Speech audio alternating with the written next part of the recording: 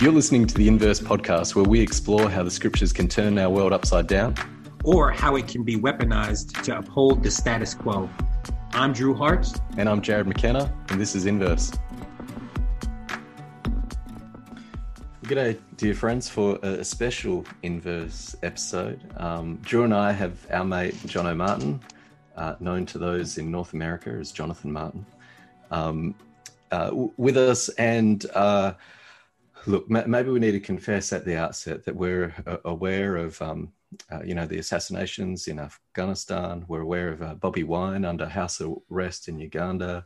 The reality of what's happening in Sudan and Argentina. There is other news in the world.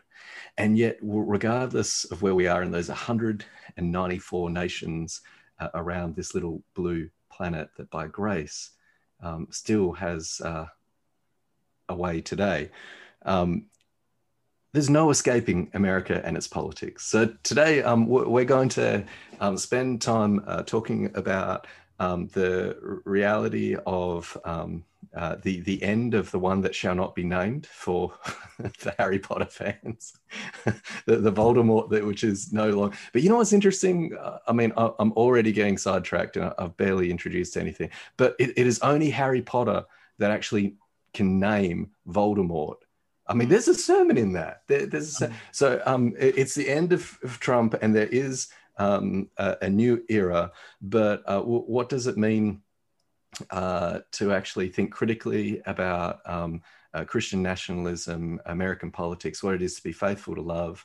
And some of us heard Rev Barber's sermon, which was phenomenal, drawing on his favorite text that his organization, or one of his organizations, Repairers of the Breach, draw its name from.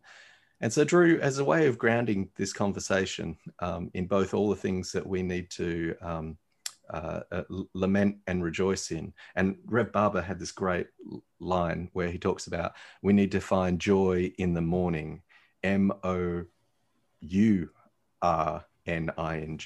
the joy in the morning. Maybe you could lift up Isaiah 58. I'll lift up a little bit of King. And then we're going to talk some about the significance of this moment and what it is to be faithful, critical, compassionate, and Christ-centered as we agitate for that kind of good trouble. All right, that sounds good. Well, I'm going to open up the word here. I got Isaiah 58. I think I'm going to start at verse 3. And it says, "Why do we fast, but you do not see? Why humble ourselves, but you do not notice? Look, you serve your own interest on your fast day and oppress all your workers. Look, you fast only to quarrel and to fight and to strike with a wicked fist. Such fasting as you do today will not make your voice heard on high. Is such the fast that I choose, a day to humble oneself? Is it to bow down the head like a bulrush, and to lie in sackcloth and ashes? Will you call this a fast, a day acceptable to the Lord? Is not this the fast that I choose, to loose the bonds of injustice, to undo the thongs of the yoke, to let the oppressed go free, and to break every yoke? Is it not to share your bread with the hungry and bring the homeless poor into your house? When you see the naked, to cover them, and not to hide yourself from your own kin? Then your light shall break forth like the dawn, and your healing shall spring up quickly. Your vindicator shall go before you. The glory of the Lord shall be your rear guard. Then you shall call, and the Lord will answer. You shall cry for help, and he will say, Here I am. If you remove the yoke from among you, the pointing of the finger, the speaking of evil, if you offer your food to the hungry and satisfy the needs of the afflicted, then your light shall rise in the darkness, and your gloom be like the noonday. The Lord will guide you continually and satisfy your needs in parched places and make your bones strong. And you shall be like a watered garden, like a spring of water whose waters never fail. I think I'll jump down to verse 13. If you refrain from trampling the Sabbath, from pursuing your own interests on my holy day, Actually, let me go back to 12. I think 12 is important because that's for Reverend Barber. I shouldn't skip that. I don't know what I was thinking.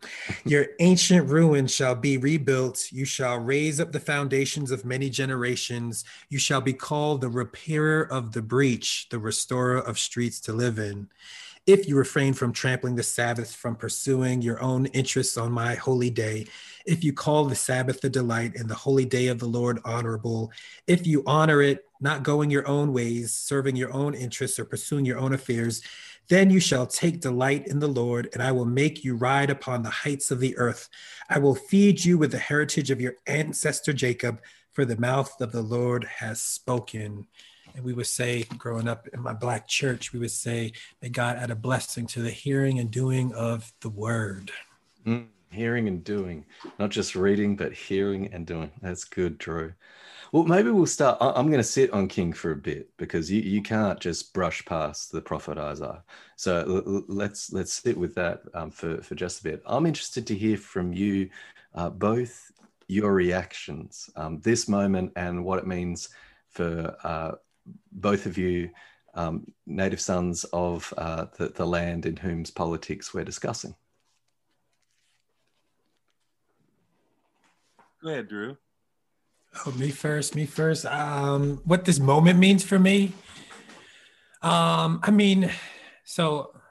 feel like you were saying, we didn't want to jump to anything too far. So I'll say it was double feeling simultaneously, but I won't lie, like the sense of relief was very real.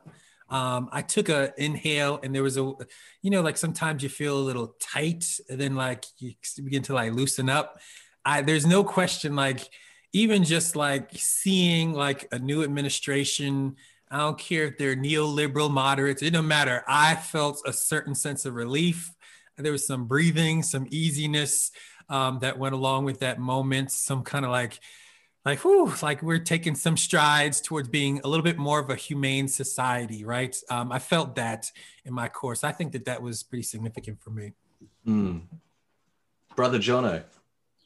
Yeah, I mean, I was actually, I couldn't believe just how palpable that sense of relief really was. I mean, I think part of and this is what always makes this difficult, and I know we'll get into some of the nuances more as we go, but I feel like,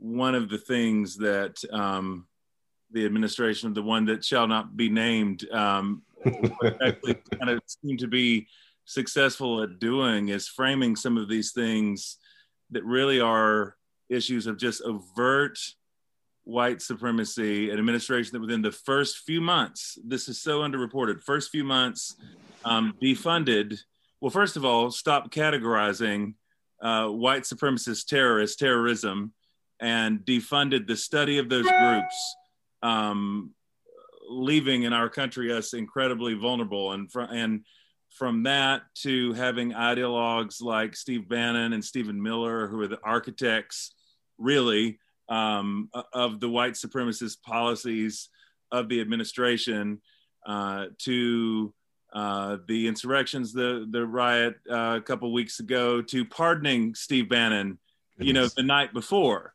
I mean, it's so often framed still. People use language of conservative, liberal, Republican, Democrat.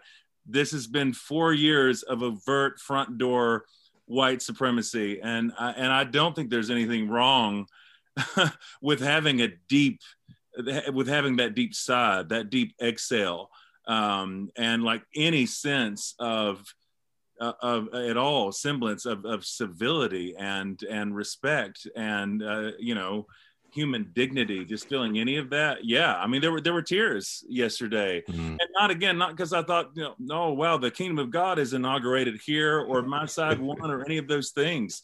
But I think it has been a reign of terror in so many ways in the last 4 years, for a whole lot of people that I care about. So yeah, there was that really, really just deep exhale yesterday. Yeah, I cried as well. Like, I mean, Kat will tell you I'm a crier. Like, I cry in Will Ferrell's Elf movie. So, like, I'm subject to a softness of heart before the Holy Spirit, hopefully, or another framing is I'm just a big wuss. Like that's what happened. But there was, and it wasn't. I didn't even know why, other than a sense of relief. I don't know if you saw our friend BZ's tweet afterwards, and he just wrote, was it Big Sigh or something? Father Ken's on with us. Like it was Big Sigh or something like that afterwards, like exhale, or just the ability to breathe out. I might ask. We've got a live audience with us, and I won't pick on people who are new, but I would love to maybe just get some responses from some other people. Our sister Carla Mendoza. I don't know if you feel comfortable, but I would love to hear what yesterday meant for you, and if you feel comfortable, like naming your situation and how you received it given your context. Hi, yeah, absolutely. Hi everyone, I miss all of you. But so a little bit about me. My name is Carla. I am currently in the land of the Miami people in Turtle Island in the Great Lakes area. But I am originally from Peru, and I have been undocumented for the last 19 years. I am currently a DACA recipient, and I don't think I have the words still to describe what the last 4 years have been, because it was a reign of terror and trauma and pain and loss. And at the same time, yesterday, the first thing I did was I was going to dress up, and say like, oh yeah, I'm going to watch the decoration. And then I said, oh no, I'm going to stay in my PJs because I can actually relax for one day, And so I think it was just that sense of, I took the time to make breakfast and just kind of sit and process. And I don't know that I fully have processed everything, but just feeling that relief. And I know the reason why I haven't cried is because I fear that if I start crying, I might not stop, because I know that it will be a combination of relief and of letting go of so much pain that I have carried for the last 4 years. And so, yeah, I think it's a mixture of joy and knowing that I know y'all are going to get into it, but knowing that this is in our salvation, and at the same time knowing that there is hope, Yeah. Yeah, thanks, Carla. Really appreciate that. I'm wondering, our sister Anastasia in Brooklyn, I'm not sure if you're listening in while riding a bike or something and you can't, oh, there you are. Hey, dear sister, how are you? We'd love to hear and just give our listeners some context of, so going from Carla's context to a very different part of America, B-Town. We won't discuss basketball, and we'll just keep the subject to the realities of the inauguration. What did it mean for you? So I'm Anastasia. I live in Brooklyn, New York, on the lands of the Munsee, Lenape, and Canarsie people. Goodness. These have been 4 very difficult years. So even though I am a Native American, well, not Native, but as in I was born here in America, but I was born in an immigrant family. So both of my parents, and also both of my siblings, they were all born and raised in Barbados. And the last 4 years, seeing just so much xenophobia, so much just cruelty towards people who aren't from this land, it just broke my heart. And there was just so much heartlessness, honestly. So yesterday, as I watched the inauguration, I honestly teared up many, many times, even just thinking about the shift in the atmosphere. And there's now someone who is bringing so much decency and respect back to the White House. I'm thankful, but I'm also still feeling the tension in my body and still feeling just the residual trauma from these last 4 years, honestly. Yeah, I hear you. Friends, before we move on, is there any others? I mean, we should have set this up before, should have given people a warning. Some people don't do well on the spot, but are there others who would like to share what it meant for them before we return to conversation with our brother Jono?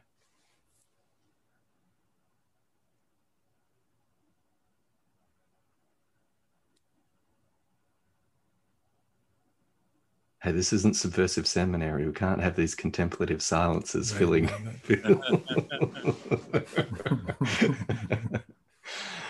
Brother DJ's mic's off. Hey, mate, how are you? I'm well. How are you? It's good to see you. Yep, good to see you. Good to see you. Yeah, I wasn't. It was a lot of surprise. I was surprised by the joy that I actually felt. That was a surprise. I was happy when Obama got inaugurated, and 4 years ago was so wild, but yesterday was so different. It was a surprising joy that hit me. But one of the most special parts was while I was at work and I'm watching the inauguration, just before Kamala Harris was she did her oath or whatever. My daughter's teacher sent a text to my wife and I and said, it was a picture of my daughter and Vice President Kamala on the screen as they were watching on Zoom. And he said, first of all, he was like, he brought attention to her face and to my daughter's face and her expression as she was watching this. And he said in the text that, when I see your daughter, I see that she can do anything that she wants. And what it meant to him personally to watch my daughter as she watched that moment. And I'm like, yeah, my daughter, actually, she can be vice president or even president someday. And that was such a special moment for me as a Black man living in a suburb of an urban area. And this white teacher looking at my Black daughter, who was so moved by this moment. And I'm like, yeah, this is a shift that I wasn't expecting and a joy that I wasn't expecting. And so I'm so grateful to have had that moment. Oh, thanks for sharing, DJ. That's incredible. Jono and Drew, I'm aware that part of that joy was not just symbolic, but even in terms of the rhetoric. We had a president that talked about white supremacy in the inauguration. That is unprecedented. It's never been named like that before. I'd love to hear from you both about the impact of that. And I guess in part to call on our sister Lisa Sharon Harper, Martin King's question of where do we go from here with that? Initial responses from either of you? I mean, I think for me, one of the things that, and maybe this is where my hope comes from. It's in some ways it's a subversive grassroots kind of thing, but it's like, well, let's be honest, like Joe Biden in and of himself is not like the most, conscious of the social reality. But I do think on the other hand, like he's someone that can respond. Like there's enough human decency that he can respond to moments. He can learn to grow. And I think like what that reminded me when I was even hearing some of those things coming out, like during the inauguration was, like here, like this is our moment to push because he's willing to be pushed. He's willing to grow. He needs that. He needs some stuff happening from below, right, to push him to be the best person he can be.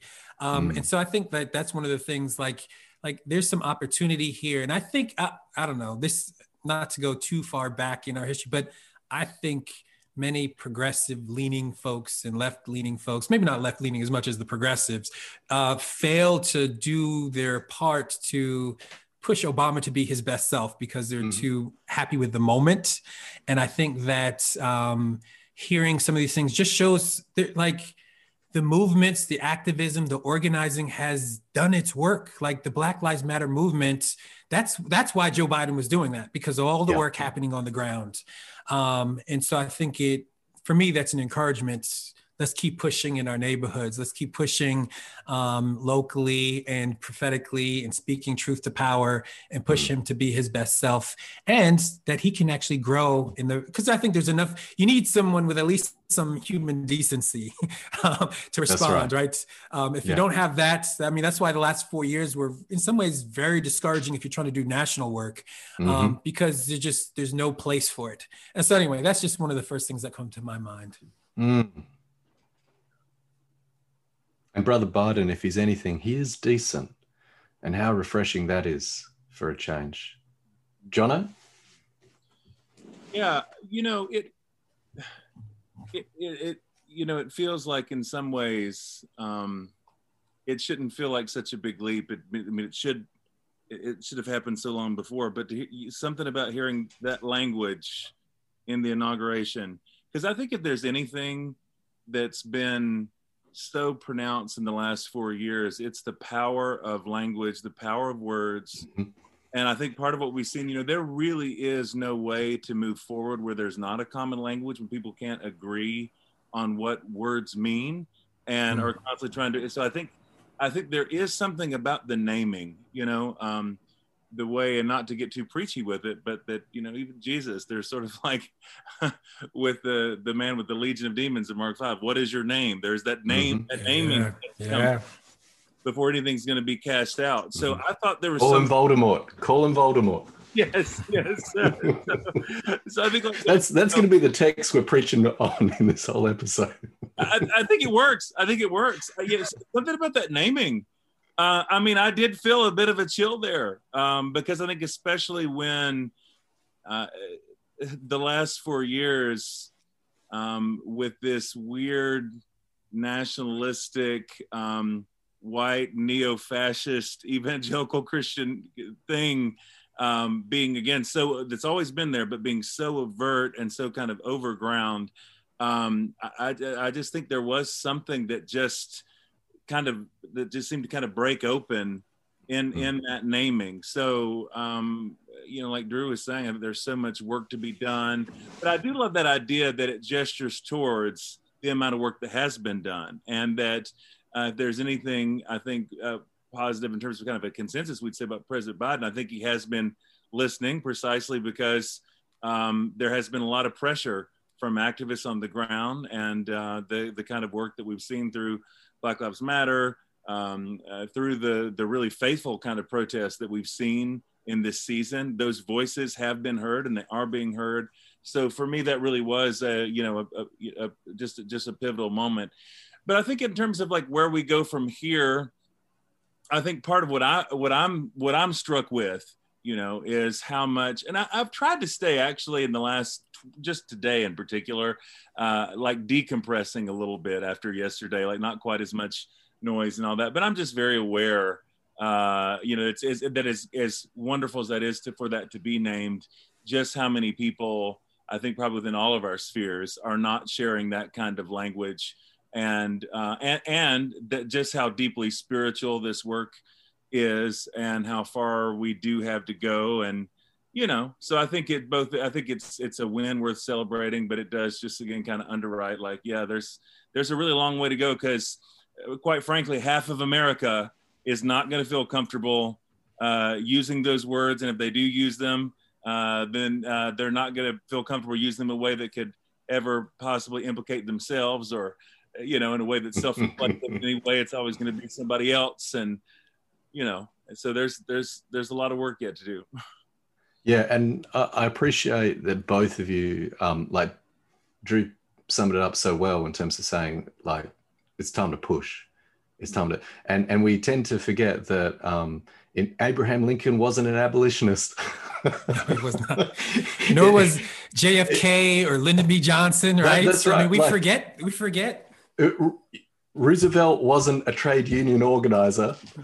Lyndon Johnson wasn't a civil rights activist. No, and yet there was a decency that they were willing to listen and go on the journey not to create hagiographies of these presidents, but what they all share in common, and what I'm praying in terms of Biden-Harris administration, there will be the kind of decency where they'll actually listen. But we can't forget that the CIO, the biggest unionist drive in America's history, which was made up of 2 socialist parties and a communist party, is what led to the New Deal. And I know the New Deal was a deal for white America and the realities of all those people who were left out of that deal. But the reality of that kind of progress towards a more just United States wasn't made because people organized, and the importance of that history. And I think Barber's sermon, where he encouraged Biden and Harris to be repairers of the breach, to let that be their legacy, that there might be an opening here that we haven't seen previously. And instead of Wall Street, and yes, in terms of Biden's previous record and where he started won't necessarily determine where he ends.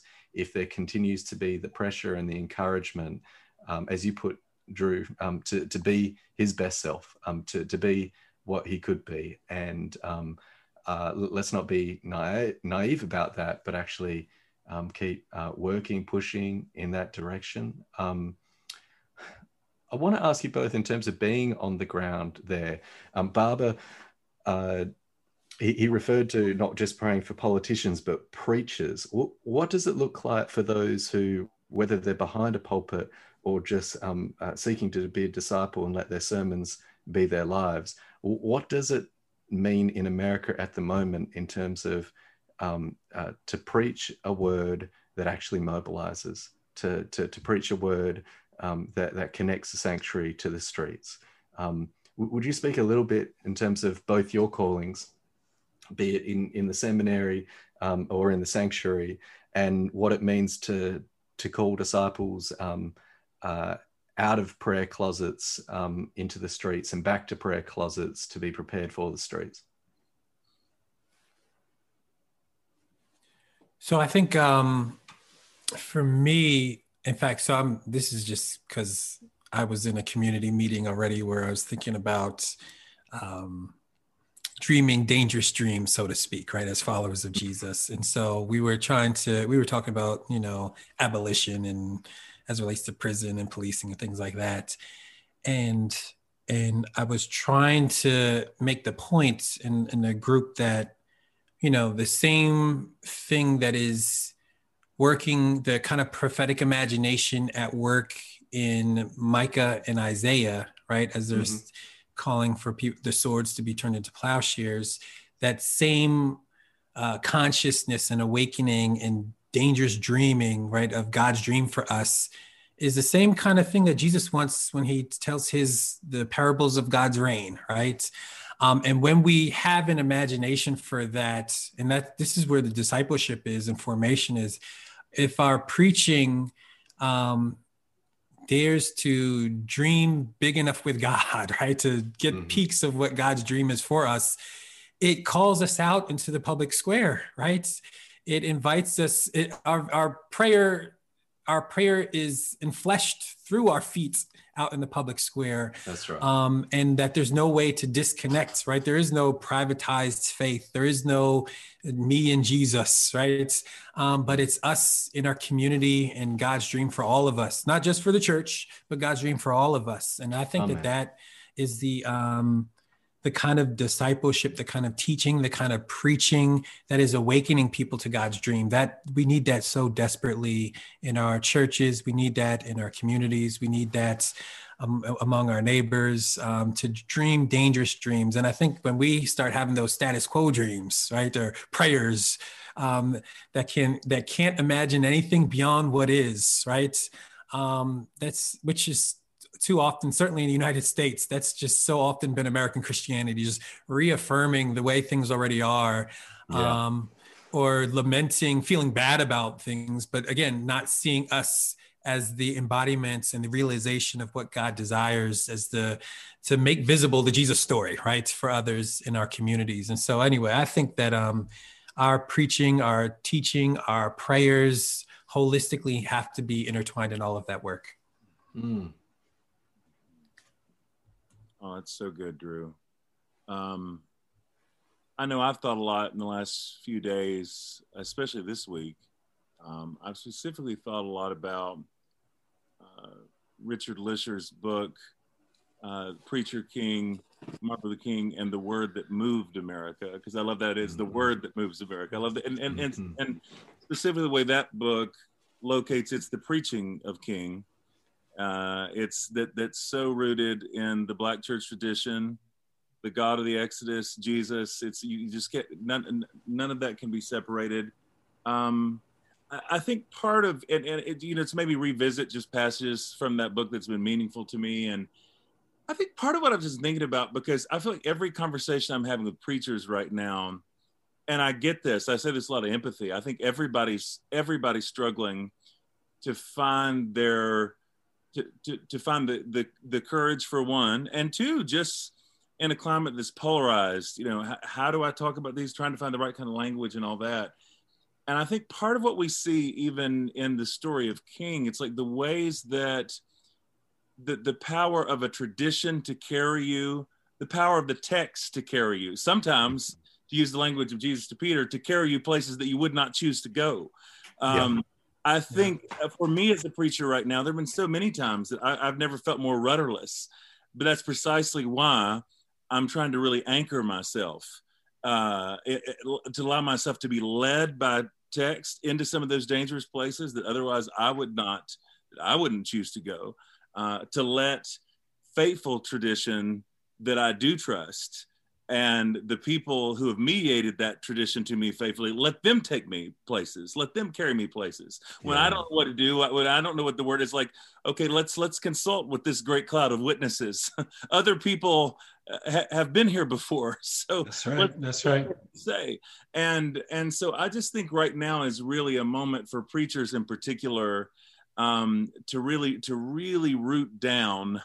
And that's where, right now, and I'm not saying like everybody needs to preach from the lectionary, but that is one of the things I love about the lectionary in that way is, if the lectionary will lead you dangerous places if you're open. And that's part of the love. It's like, I feel like that gives me the legitimate claim to say like, hey, I'm just delivering the mail here. Here's what Micah said. I didn't write, but I just think, when you're coming up with like a, we're going to do an 8-week, that's all bad, but an 8-week series on, I don't know, it's like the 3 C's of communication and the 4 R's of relationships and all this. You're not going to get led places that you wouldn't otherwise choose to go. And I just think right now is a time where preachers, we need to be carried by the text and by faithful tradition.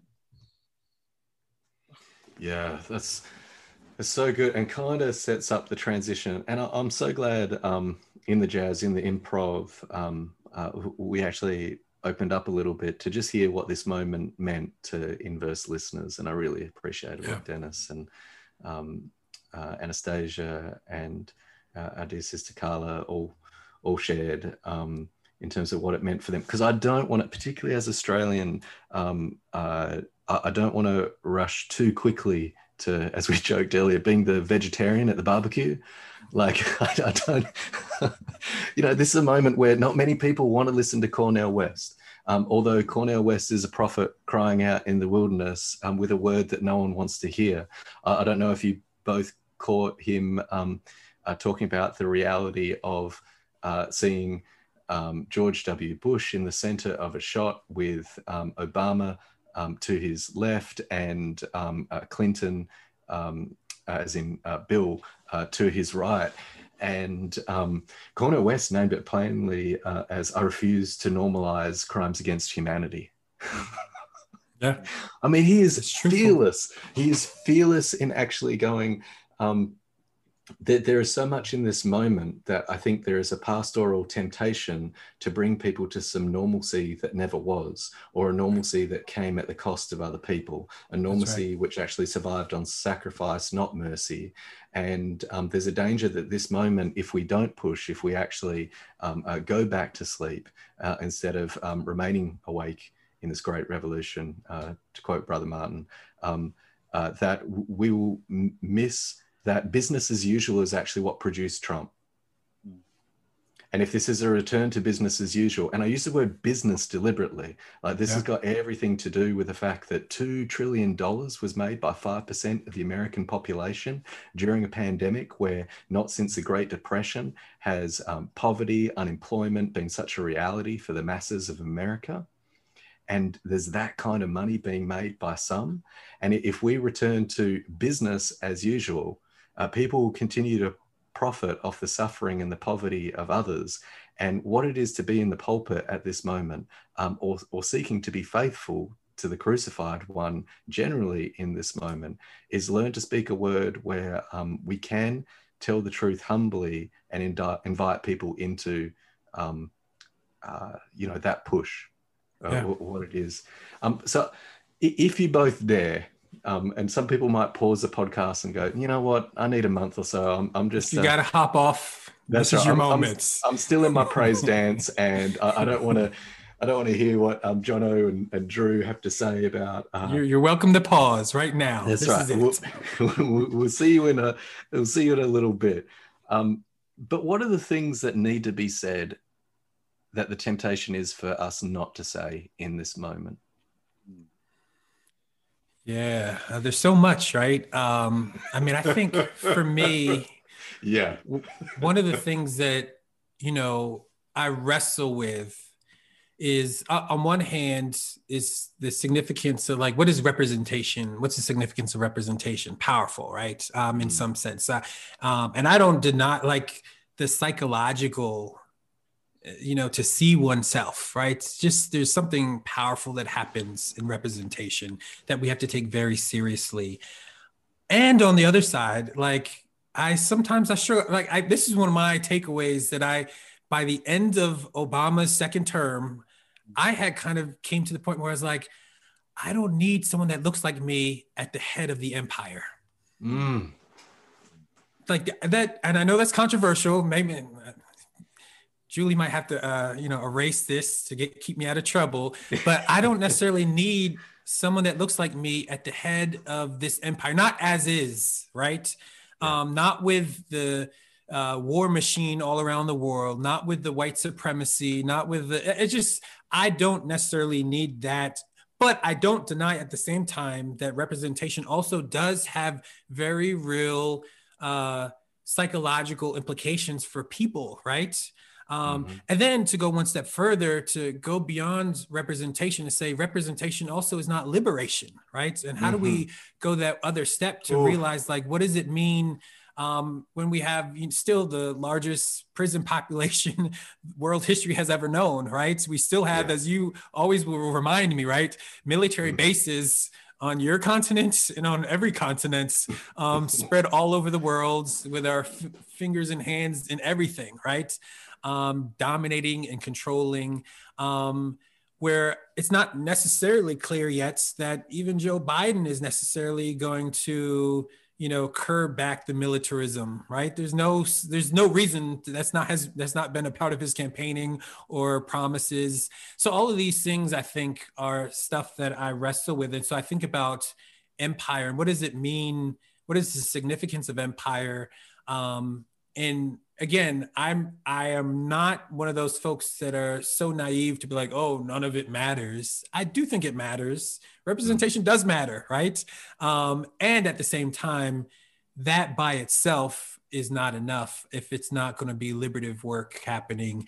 And so, I'll put it out here on Front Street. Look, I've lived in majority Black cities most of my life, with a lot of Black Democrats, and a lot of them are not doing liberation work, right? Some of them are just doing tweaking work. And they're not dreaming big with their communities around the issues where people are disproportionately suffering most. And so I think there's some stuff that we want to go deeper on right now. Yeah, Drew, my goodness, that representation isn't liberation. And to break down before we give Jono a chance to answer the same question. We're not talking about Obama as an individual. We're not talking about his decency. We're not talking about him as a dad. We're talking about what it is to be in that position and to choose to surround yourself with what has gone before, making what could be impossible by those decisions. And that is very real in terms of what Biden faces now. There are many people from the Obama administration coming back. Is that a sign as business as usual, or can they push for risk? I mean, after hearing our sister Carla talk about her reality, let's not forget that those closest to Obama that were working for immigration reform, they would call him deporter in chief. Right. That's the kind of realities that we're talking about. Again, our brother Cornel West said, King said, I had a dream, but Obama had a drone. Military spending increased by an amount never seen before in American history. How do we be the kind of truth tellers that, and Jono, maybe this is the perfect segue, because I think those of us who can merely identify as white instead of doing our work and recovering our ancestors, particularly if we're out of Pentecostal, charismatic, evangelical circles, we are addicted to symbols instead of substance. We want the feel good instead of actually do good. We want to be told we're righteous instead of actually see righteousness as a social reality, healing our land. I saw the bust of Cesar Chavez in The Presidents, and I was like, come on, we got a farm unionist nonviolent organizer like in the Oval Office, and I'm like, okay, I'm done. And I'm like, oh my God, is that what it takes? And the temptation for all of us to so quickly have the appropriate signs of revolution, but none of its substance. Would you talk a little bit? What are the things that you can identify that is our danger not to name in this moment?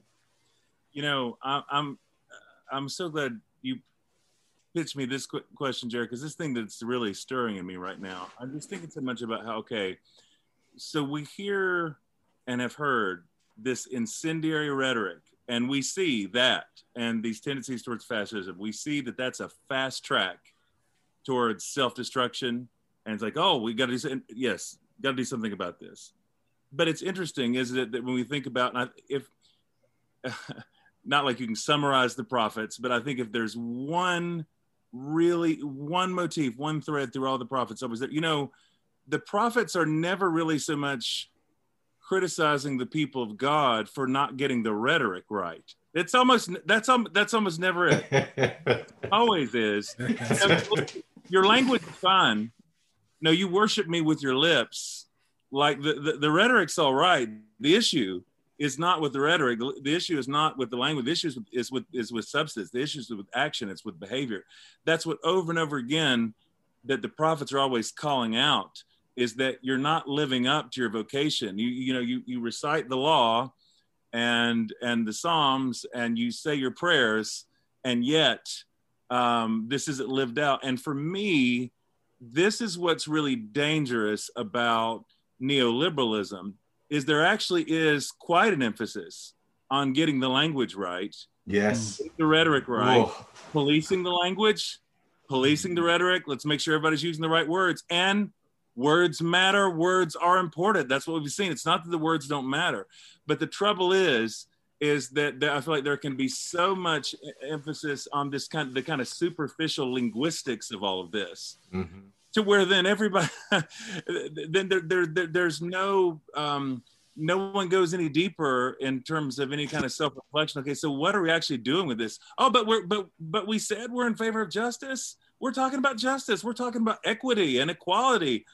Can't we agree that these are all good things? Yeah, and I really think that's the thing that's really dangerous about neoliberalism and why it so often overpromises and underdelivers. Like there's not the kind of deep, sustaining spiritual power there that you need for lasting community transformation, but there is a lot of emphasis on getting the words right. That's good. That's good. That's so good. That's right on point. Because you think in this moment, like, so white supremacy was named during the inauguration, but how many people are gonna, be undone from white supremacy, right? To be unsettled, to be reformed, right? To find new ways of being in the world. That's hard work. That's groping and searching and struggling. And, that's not, that's really a really helpful point, Jonathan. I think that if we don't go deeper to the core of who we are, I mean, that's really what it's talking about. It's fundamental about who we are as people, and the way that we live our lives, the way that we see others and are seen in the world, and the way that we interact with others. These are deep issues that can be avoided with kind of shallow terminology and rhetoric. Yeah, that's good. If it was merely about representation, well, Moses was already in the courts of Pharaoh.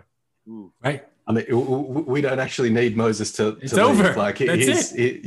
If representation and liberation are the same thing, Moses has arrived. Like, and the danger is, instead of encounters with the burning bush and the call of what it is to join in God's business of letting people go, that we will so quickly celebrate. And it's not that it's not significance, but its significance is that it has to be followed with substance.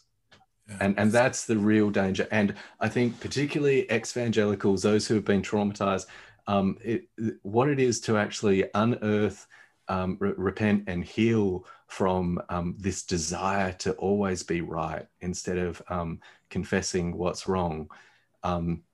It'll always be, how do we show that we're clean of this, instead of how do we actually repent of what we're involved in? And I think maybe this is a great segue to actually lift up some of King's words and his analysis. Before you do that, go, Drew. You made me think, when you're talking about Moses, I was like, you could say the same thing about Jesus. Like, he got it wrong. Instead of confronting the temple and the establishment, he should have tried to get a seat in the Sanhedrin, right? That would have solved all the problems. And I mean, while this is so powerful, and the vegetarians at the barbecue at the moment, is very hard to stand in the prophetic Black church tradition, to stand in Anabaptism at its best, to be an anarchist or a socialist in this moment, because everybody's having parties, and you're the person who, while everybody's on the dance floor, to blame it on the sunshine, blame on the moonlight, blame on the boogie. You're going, well, should we really be playing music of a pedophile? Like, no one wants to hear that. Just dance to the music in this moment. Like, no one wants to hear that stuff about, just leave Michael Jackson's music is completely separate for him as a person. Like, this is an awkward moment for many. And I think this is about, how do we graciously, and I keep holding up Rev Barber because I think he is such a phenomenal example of this, as are so many of our friends who are actually a part of the prayer service. Our friend Otis Moss III was there.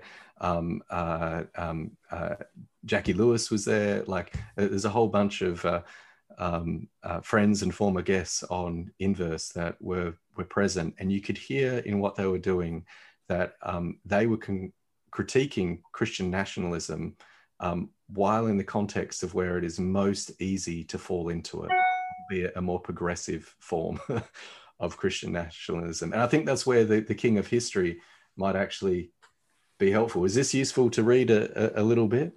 Yeah, let's hear it. So this is in the original version of Where Do We Go From Here, which was the first edition, is called, what became the subtitle, Chaos of Community. We're on page 77, and I will update the language so our sisters are included, and we're talking about realities of how people name themselves in 2021 as well. But please listen for. There's been talk of white supremacy. Here's how King talks of white supremacy. Generally, we think of white supremacist views as having their origins in unlettered, underprivileged, poorer class whites. But the social obstetricians who presided at the birth of racist views in our country were from the aristocracy. Rich merchants, influential clergymen, people of medical science, historians and political scientists from some of the leading universities in our nation. With such a distinguished company of the elite working to disseminate racist views, what was there to inspire poor, illiterate, unskilled white farmers to think otherwise? Soon the doctrine of white supremacy was embedded in every textbook and preached in practically every pulpit. It became a structural part of the culture. And then people then embraced this philosophy, not as the rationalization of a lie, but as the expression of a final truth. Oof.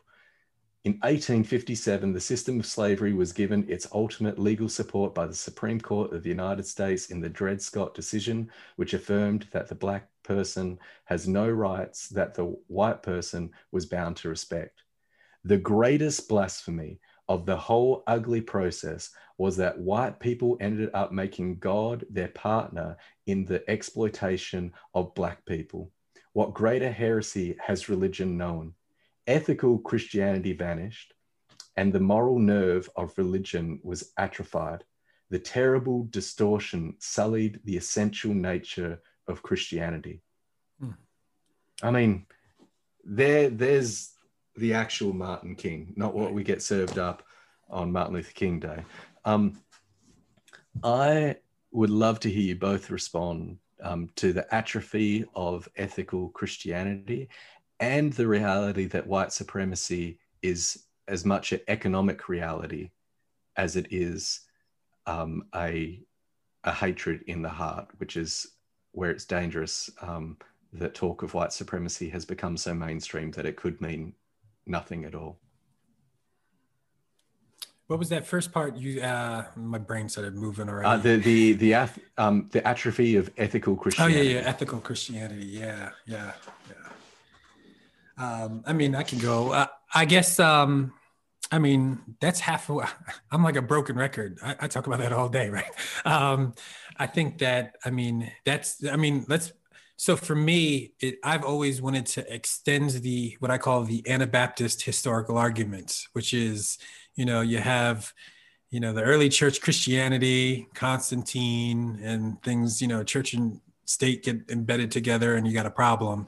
But I think that what Black and Indigenous folks here in this land, and certainly other folks post-colonial and decolonizing Christianity has said globally is that that's not the whole story, right? That you've got to wrestle with what I called Columbusine Christianity, which is this, this diseasing of Christianity that took place that even deeper mangled the very identity and significance of the faith. And I think that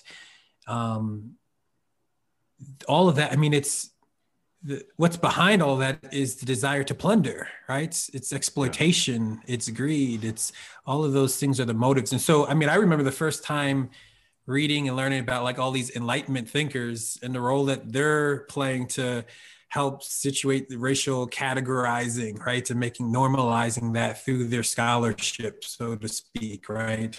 Or the Ivy League presidents, right? And all the scholarship and pseudoscience that was done so that people would take for granted race science, right? And racial ideas and biblical studies and theology, all supporting and bolstering white supremacy as we know it. And so they're doing all these things because there's a direct benefit to them. And so I do think it's misdirecting to turn our attention so much to poor white folk. I think that's I do think that they've made a bad decision in siding with elite whites, but they're not the originators of this problem. They're not the start of it. It is elite white. That's what frustrated me so much about Trump, right? I said his name. It's what frustrated me so much was the way in which he, at least supposedly, was trying to come off as the everyday guy and was related. He had his little red cap on, like he's a little trucker or something.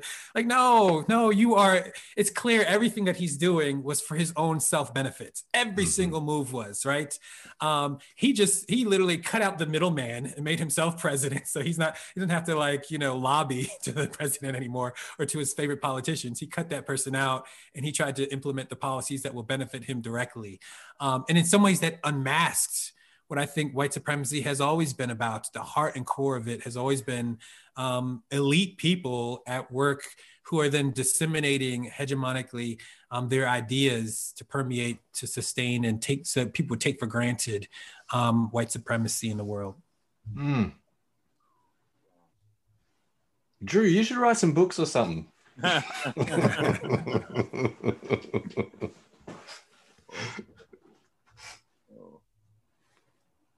Yeah, I think like Drew, as you're saying that, and even Jared, when you first reading that King section, it just strikes me how, and I don't think this is getting away from the question, Jared. What was that first phrase again about, around white supremacy? Let me open it up again. Well, generally, we think white supremacists views having their origins in unlettered, underprivileged, poor caste whites. Well, I was looking for the other phrase, but Christianity, right? Yes, that's what I was looking for. Drew, thank you. But that section, that for me is such a present danger right now, because I think it's really easy, especially for people who maybe are coming out of, if you have a background with some kind of fundamentalism, I just still see a lot of this as getting framed as dumb and smart. If people are educated, if they go to a good college, if they go to a good seminary, and what that King quote, illumines so powerfully. This has just never been how it works. And what I see, and it's what gets me concerned sometimes about, I think and I understand when people leave certain kind of faith spaces, the kind of why there's anger and all those kinds of things. There's no judgment on any of that. But I think sometimes if the idea is, okay, so now we're just kind of like listening to NPR and we're just kind of like consider ourselves to be like more enlightened, that's really, and there's not like a depth of spirituality that's there. I just think that just really doesn't get to the heart of the work. And that's my concern again about this kind of, even talking about this kind of superficial naming of these realities that don't really implicate us on the deepest, kind of in these deep layers. And I think that's part of my concern kind of in this moment, is I think it can kind of be easy to sort of frame some of these things as like, I don't know, like I was dumb and now I'm smart and these people are dumb. And it's like, no, it's really not about dumb and smart here.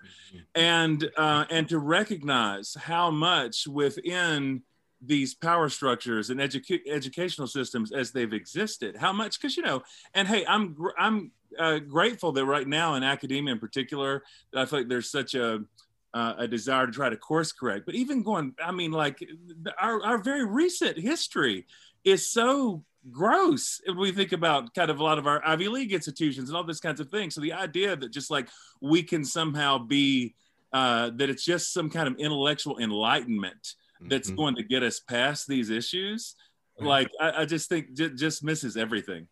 Because that's what got us in a lot of this trouble to begin with, right? The Enlightenment thinkers thought that they were rising above all this super silly religious stuff. Now we're real reasonable people, right? And now we can see objectively. And now look, as we see objectively, we're going to categorize all of humanity, Europeans at the top, Africans at the bottom. I mean, it was that kind of confidence, right, in one's own knowing that was so dangerous. And I think, there is a way in which can be scary, but for us to acknowledge that we all only see in parts. And that's some of the danger in our moments, is that all of us only see in parts, that we see pieces and glimpses. We're in the fog quite a bit.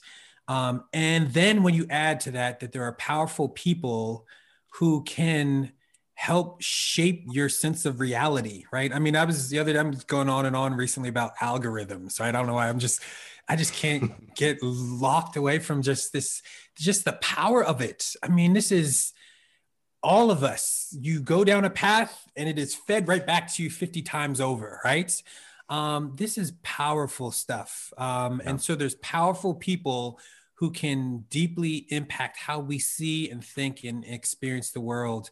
I think they said, I don't know if it's true, but that Fox News didn't even show the inauguration. Is that true? I think I heard that they didn't show. Maybe I'm not sure if it. Maybe that was just in that bad algorithm you were in. Maybe it's just a bad algorithm, right? I could have got some feed, the anti-Fox News feed, right? I don't know, but I think I heard that they hadn't shown the inauguration, which if they didn't would be a first time and mind blowing if that's true. Yeah.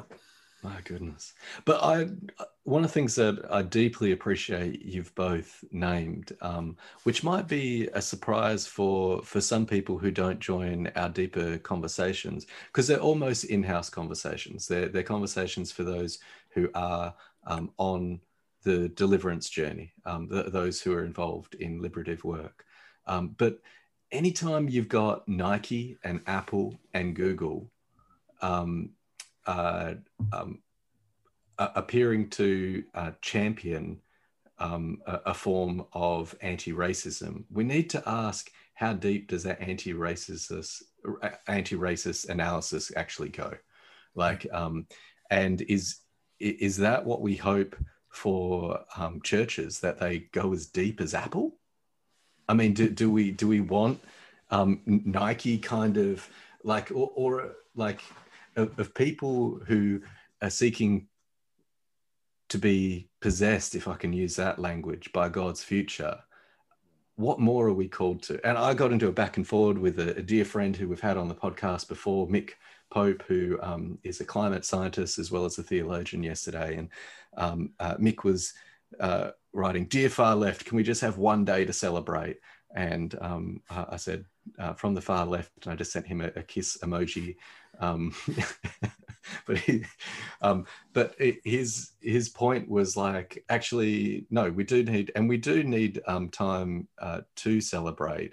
But jokingly, I responded, it's almost we won't be satisfied until everybody can be satisfied. That we won't quit until it's actually good news for everybody. I mean, to claim a story that not only believes in the Olam Haba, or the kingdom that is coming, God's new age, that God has a dream for all of creation, but to believe that it's broken in, should make us hold these moments in ways that are kind of awkward, that do celebrate, but it's Rev Barber's joy in the morning. And how do we get the joy in the morning right?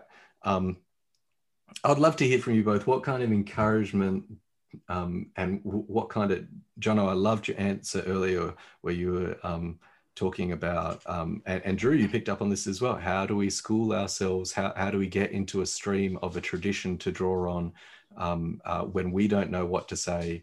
The tradition itself is saying something and we're just finding our voice in that song. What places are giving you hope that you are drawing from in this moment? And what encouragement do you have to others who are seeking to be faithful to a radical love, and make sure that the joy is there, but the joy leads to the kind of push that's needed instead of the passivity which is required in some social circles?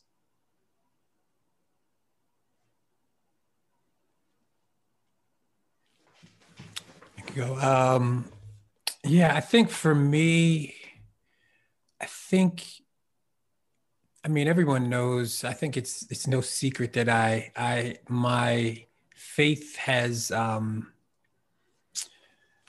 been shaped primarily from Black church spaces and then multiracial urban Anabaptist communities. Like those are the two, and I kind of hovered back and forth at different points in my life, mostly hovered back and forth in terms of adulthood, I guess, Black church growing up, but hovered back and forth. And hopefully, I think, holding some tension of one foot in both communities for most of my adulthood. And I think that there's something to talk about being part of a tradition, but then also to be learning and seeing things from other communities as well, I think is also really important for me. Like, how do I open myself up to experience a particular moments from various vantage points, right? And experiences and lessons learned over time. And so, I mean, that did allow me to do both of those things, allowed me to both to have genuine celebration and joy in the moment, right? There was some joy. There was also some deep discomfort, right? I was like, oh, we're doing some Christian nationalism on the progressive side too during this inauguration. Anybody want to call that out, right? It's getting kind of uncomfortable here with some of this, and how do we? And so I think there is that, like, those tensions, and recognizing, like, I don't know, one of the things that under this past administration that impacted me most in reshaping like how I've interacted and interpreted these moments was sitting at one of our Free Together meetings, this is local in Harrisburg, and we invited MILPA, which they do organizing work and local work for undocumented folks in our community. And so we had them come and they shared about the work that they're doing. And Maria, one of the good friends, she was there and she brought someone along who they had been working with. And a few months in, we had her back as a guest to kind of share. And the gentleman that she had brought, he had been arrested and ICE had arrested him, and he'd been removed from the community. And it just like hit me like it does matter. Like it's easy. I guess what I'm getting at, like it's I have some friends who are like, it doesn't matter. It's all neoliberal, whatever. It doesn't matter. Like, this is not liberation, right? So you take my words, but you could go a whole nother step and say, it doesn't matter at all. But it does matter. People's lives. That's right. So there's something to be celebrating. And at the same time, like, if I take seriously human suffering and disproportionate human suffering, I also recognize that even as my life might get a little better and my neighborhood might get a little better from this administration, that doesn't necessarily mean that people all around the globe's lives are getting any less pressed, right? Like that.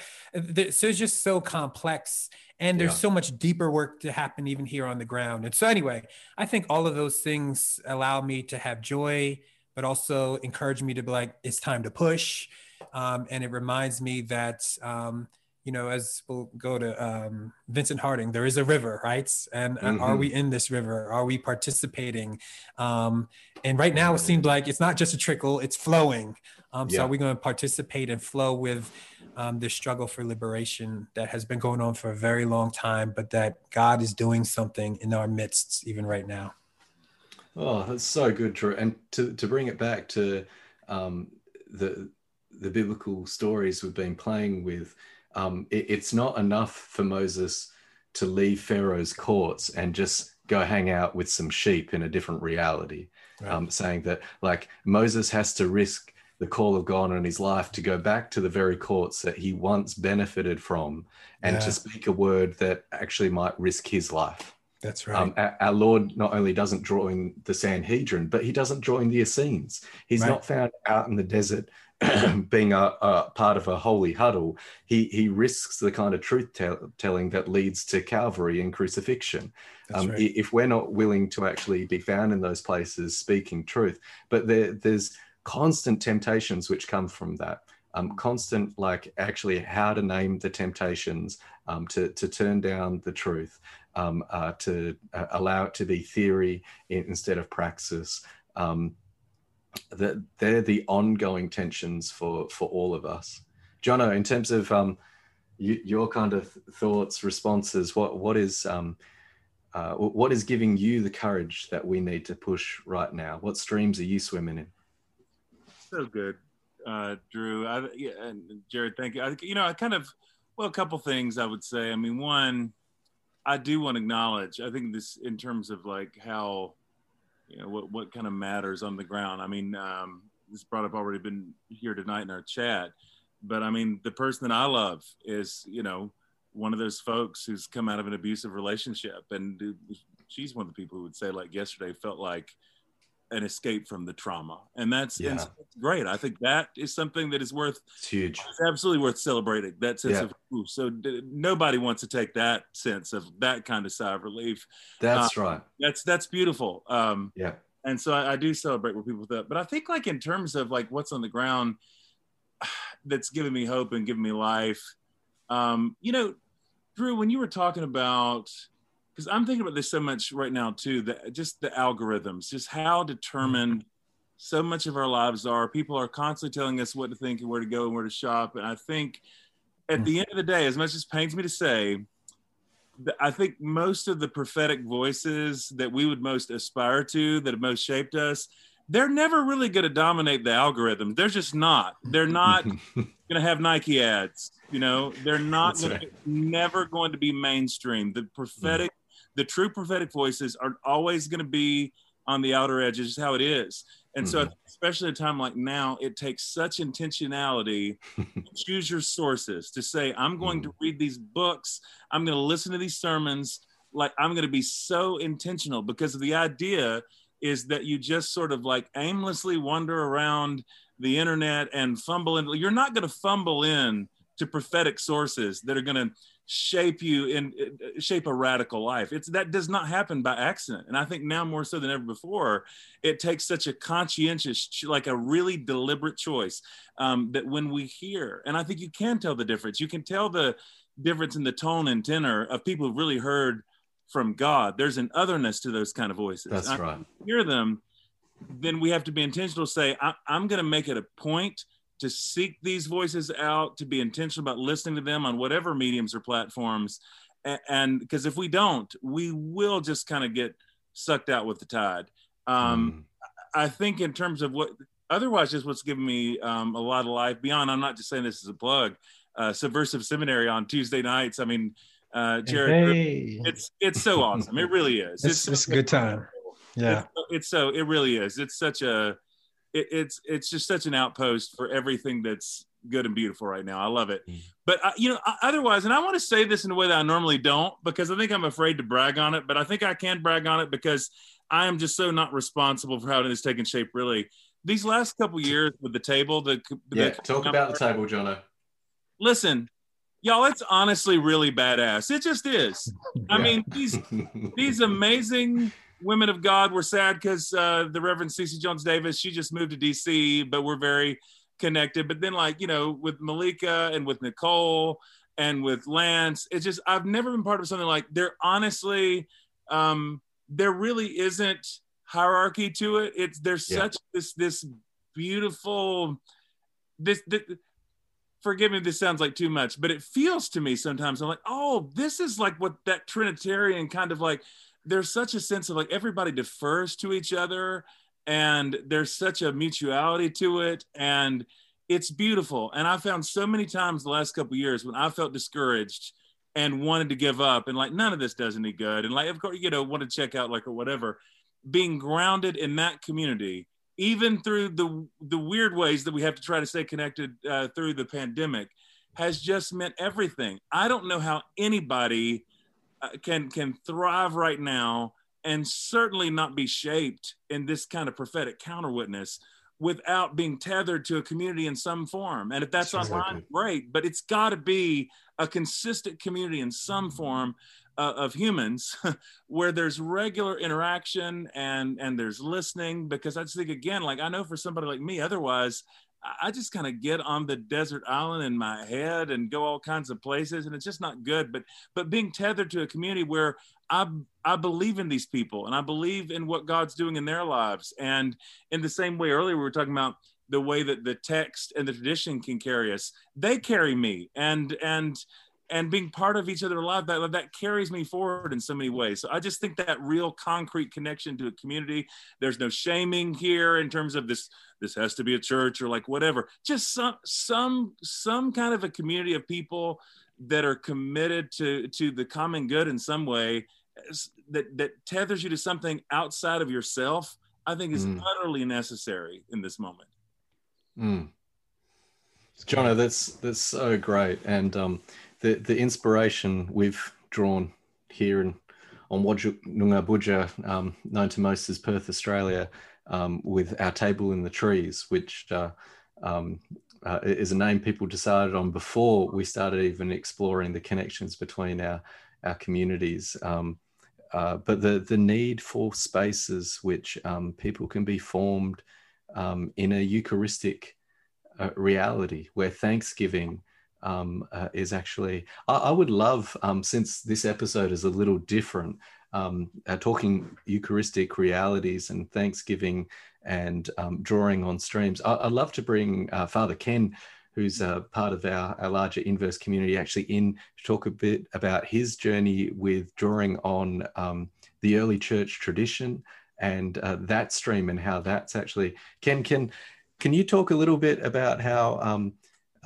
your thinking and your theology has been expanded by actually learning from that great cloud of witnesses that have gone before us? Yes. I love what Jonathan was saying about his experience at the table. I'll just say that I think we can find community in lots of places. It's not always good community. The Eucharist establishes a community that is radically for everyone. The church hasn't been good over 2,000 years about this, and Israel wasn't good about it before either. Everyone wants to erect barriers to the table, and we've been really good at it. I mean, taking Paul's words and about approaching the table and turning them into something that's fear-based and so forth. But really, Jesus is at a table with someone who's getting ready to betray him. And he's at a table with someone who is going to deny him just hours later. He's at a table with someone who doubts his resurrection. And he gives himself to everyone. This is my body. This is my blood. I think there's perfect love casts out fear. So we invite everyone to the table where God literally wants to give himself to us. And so, yes, I mean, it's absolutely changed everything for me. That sense that when we're there in time, all the cross, resurrection, ascension, all these things that happen in the life of Jesus, the one human being, we're all incorporated into it, and there with us is the whole, everyone gathered around the table, both the living and the dead. Changes everything, doesn't it? Yeah, it brings heaven and earth together. It all the things that separate us. Yeah. Even life and death cannot be separated by the table.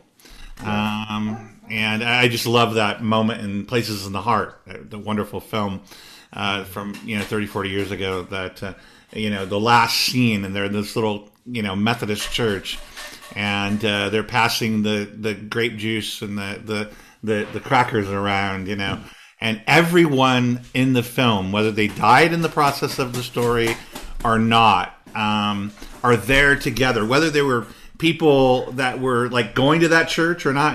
Everybody is there in that setting, singing, receiving Christ. Reconciliation is occurring, and so forth and so on. So, so we're missing something vital when we don't have that at the center. Yeah, and I think, Father Ken, and what I appreciate so much of what you're sharing is that, during this ecological crisis, where there is so much work to undo white supremacy, and there is a clock ticking, that this work in terms of reorganizing our nations economically, there is actually a stop clock. There is an eschatological importance to beauty in the way that we worship. And I love that you draw us to that, that there is a need for film and art and music for our communities to be places where we're moved by wonder and awe, so that our lament is real and our compassion is the fruits of that lament, rather than it being something that's manufactured. I love that so much. and that our imagination gets expanded, where we hear the trees clapping their hands, we hear the stars shouting the praise of God, and we hear the wings of the seraphim, and at the same time, those of us with dirt under our fingernails and wrong thoughts in our heads, and and all kinds of confusion are allowed. It's to join. It's not for the well. It's not for those who are well. It's for the sick. That's so I mean, I could talk about this for. I'm just going to put myself on mute again because I could talk about it for a long time. And a reminder for people that, as well as Inverse's expressions in terms of subversive seminary and liberating Sunday school, that Father Ken, with friends of ours like Brad Jerzak, are providing an amazing teaching opportunity through the Book of John with Father John. Did you want to quickly mention that as a stream that people can swim in? Absolutely. We can go to some other people. Yeah, really quickly. We're in chapter 16 next Wednesday. We have about 500 plus students, and the live version of it is only really attended by about 100. But you can get signed up for the videos, which are put up just a few days later. And we've done 15 chapters of the Gospel of John with John Behr, who's probably the best scholar in the world on the first Christians, and then Cherith Nordling, who's Gordon Fee's daughter. Julie Canlis is part of that. Chris Green has been a guest on that. We have Brad Jerzak and Paul Young, author of The Shack. It's a wonderful group, and I think it's the first time, really, that a gospel has been team taught as a study in a seminary setting, and so it's really a lot of fun. And we're going to be doing the Book of Revelation in the fall. So come on now, yeah, we're excited about it. Well, we might need a plot and plan around that. That's exciting. So, friends, there's another resource for people who are looking for beauty to sustain their activism in this moment. I want to go to our dear sister Julie, who, as well as being an amazing worship leader, also happens to be Inverse DJ, mixing all our episodes. Julie, what streams are you swimming in that are giving you life at the moment that you want to offer to others who are still listening? Guys, I'm on Darug country and Guringa country, depending on where you stroll around. My part's in the north of Sydney. It's a beautiful summer day here today. I'm feeling a bit overwhelmed. Father Ken is such a gift to me. As he was talking about the Eucharist and the table, I've learnt a lot through the Open Table Conference and Father John Behr and Orthodoxy about how time is a veil, and it's a very thin veil. And when you take away the time piece that you have, that everything has to be chronological and progressive, and the cross becomes the center, everything changes. So I have different wells that I draw from now. I have my personal liturgy, and my father died in 2011. He was my spiritual hero. And this way of thinking has made it okay for me to reconnect with his spirit. That sounds super new age, and my evangelical people will be freaking out by me saying that. But that cloud of witnesses is there. That personal liturgy. I'm writing an album at the moment. It's called The Temple Fell Down, but the Trees Still Stand. Looking at metaphor around trees and temples and things around this. And our Inverse community is a well I draw from, where I listen and learn and get inspired. I'm part of a big mega church in Sydney, like multi-site location, where I agitate and people get annoyed with me, but that's okay. And then, like I said, the Open Table community, like a 29-week study on the Book of John, is we all need like you could study that book for years, but so a bunch of different places, and I'm learning to be okay with that, because I think I used to try and find everything in my weekly Sunday church, and I'm just accepting more and more that it's okay for my spiritual and my physical life not to necessarily need that one spot. Thanks, Julie.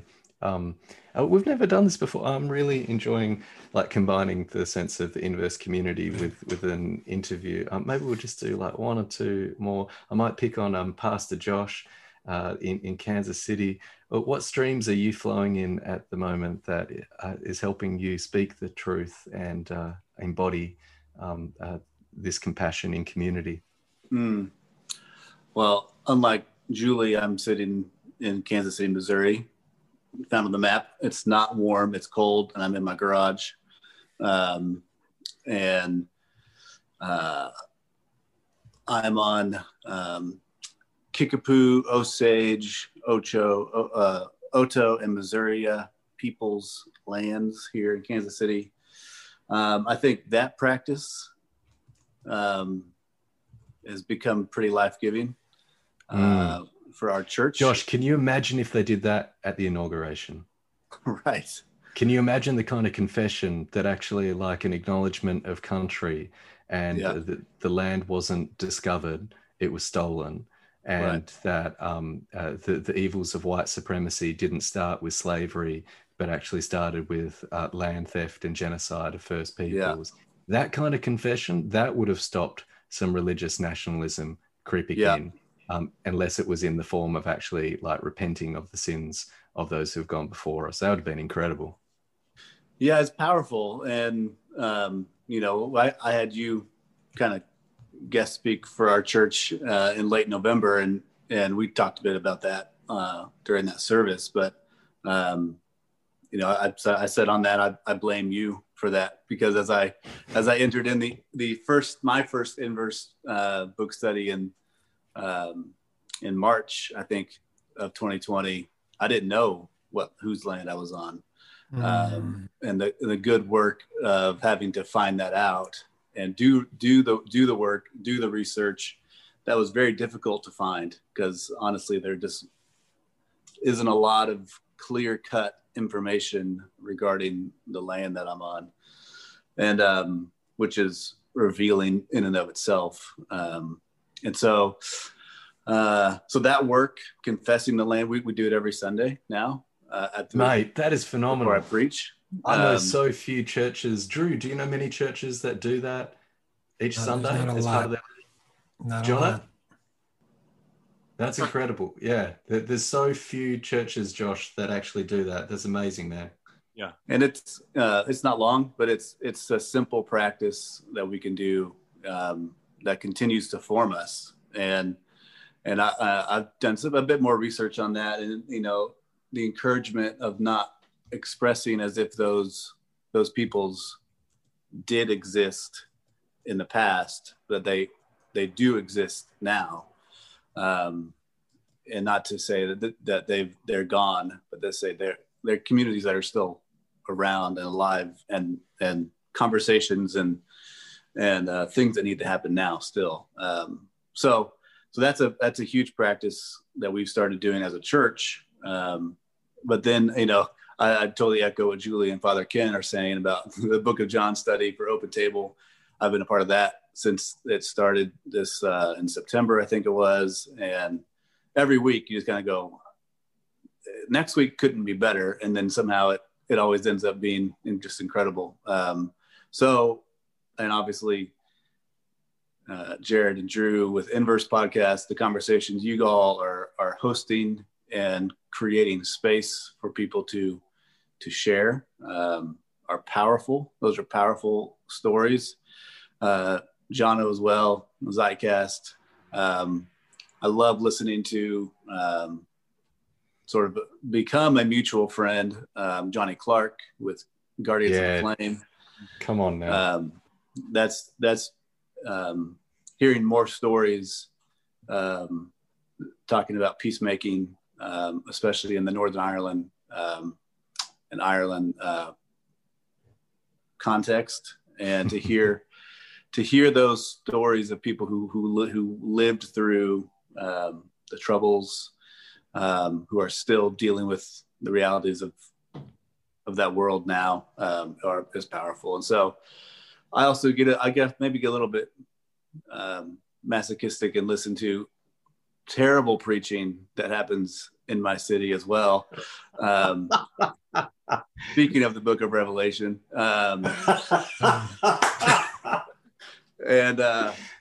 that somehow that brings me life as well, because it's like, wow, this is terrible, and it's sad, terrible, and funny at the same time. So that's maybe not a healthy practice that I should be doing, but yeah. Confession is the road to healing, Josh. It's good. That's right. Sister Carla, maybe we will end our time. I'm just looking at the time. We should probably close this out. Some of you good people need to go to bed. But we would love to hear from you. What are the streams that are encouraged? I know that you and I often attend Trinity United Church of Christ on the south side of Chicago together via Zoom. But what other streams are encouraging you? Yeah, absolutely. I would say absolutely the Embers Seminary community that we have throughout every week. Just listening to women of color has just really changed so much in my life. Just from the way that I see myself, the way that I see others, just the value that is being shown in a very active way, not just in words, and that has been mind-blowing to me. Just even like looking at the last year, seeing the growth in my own heart. I think not only theologically, because I do love theology, but I honestly think, and I don't know how this is possible because some of you know me and I'm just like all left there all the time, but I generally think that I've grown in joy, in just being able to learn from people from around the world. And another thing that has been really hopeful to me has been dancing, because it's like that. I love, I've been learning a lot about the embodiment of who God is. And I think in being in my body, that has been really incredible, to be aware of movement, to be aware of where I am. And it makes me think of the land, which makes me think of the indigenous people of this land. And so, like everything, it just reminds me of the interconnectedness that we have to each other. So that's something that I've been practicing, is just dancing. And it's not, I can do like traditional dancing, but it's just for fun, and of course, reading. I am a big reader. So I have attempted to start reading fiction, but it's not working. So I'm going to go back to nonfiction, and just keep reading from women of color. Carla, that's so awesome. And I know we've been talking about vegetarians at the barbecue, but this has felt like a community cookout. Maybe we should do this on a semi-regular, but like that once a month, we just have an episode where we hear from invoice listeners and open it up some. But this has been great. Thanks, Jono. Thanks, Drew. Yeah, this has been very good. The one thing that's been sitting, Jonathan, you mentioned at one point about people don't, in the conversation about algorithm and stuff, people don't just stumble into, something liberative. And it just hit me. I don't know why. I was thinking about, because, I tell the story in Trouble I've Seen about like Dietrich Bonhoeffer and stuff. But I mean, the magic of the story, the beauty of the story is Frank Fisher, right? And it's Dietrich Bonhoeffer is not going to stumble into Abyssinian Baptist Church, right? He doesn't stumble his way. He has no plans on going that way, right? Mm-hmm. But he's got Frank Fisher in his life. He has a guide, right? And it just kind of reminding me just how important, along with obviously us needing to yield to the Spirit, but we can also be Frank Fisher for others, or some of us need to be looking for a Frank Fisher in our own lives, right? It's because we are groping endlessly. And so anyway, just a reminder, even in the moments, as we think about, just that we do see dimly right now, but there are guides available to us if we would only trust some of the guides available to us that we haven't before. So, but Jonathan, can you close us out in prayer? Can you just wrap up our time together in the presence of God? I'd love to. Thanks so much for having me. I love you guys. I'm grateful for this space, and just grateful, Drew, Jared. You just what a beautiful time. Mm. So let's just, before we even pray, take just a moment. And even as we've talked some tonight about kind of processing some of the things that we're feeling, and wherever you're even listening right now, just to be where you are, and whether or not right now there needs to be, if there's a sense, if there is a deep exhale, if there's a sense of release or of relief, to feel that joy or that gratitude. If there's anxiety or tension, to feel that too, but just to really gather all of it and bring our whole selves into the presence of the one who loves us. So God, I just thank you for the gift of this community. I thank you for my friends. Jared, who's loved me faithfully for years. What a gift his friendship has been. Drew is a newer friend who's just brought so much revelation into my life. Now this whole community that we have together, we don't take any of this for granted. And we don't take for granted that even as we talk about these guides and these prophets, that the same voice that whispered to them, that same spirit is available to us and loves us and rests on us now. So God, I just pray that wherever right now that we need comfort, we welcome the comfort of the Spirit. Wherever we need still some further prodding and conviction, we trust you, because we know that your conviction always brings goodness and gentleness and tenderness. So we welcome conviction, we welcome change. And God, for those among us who are still looking for those guides, or need to step up to be these kinds of guides, God, I pray that you would open our eyes and ears, so that when we really were able to discern your voice through others and to follow those voices, to listen well, but also when you give us an opportunity to be that voice for someone else, we do want to be available. Thank you that we're part of a larger story that is in fact pulling us forward.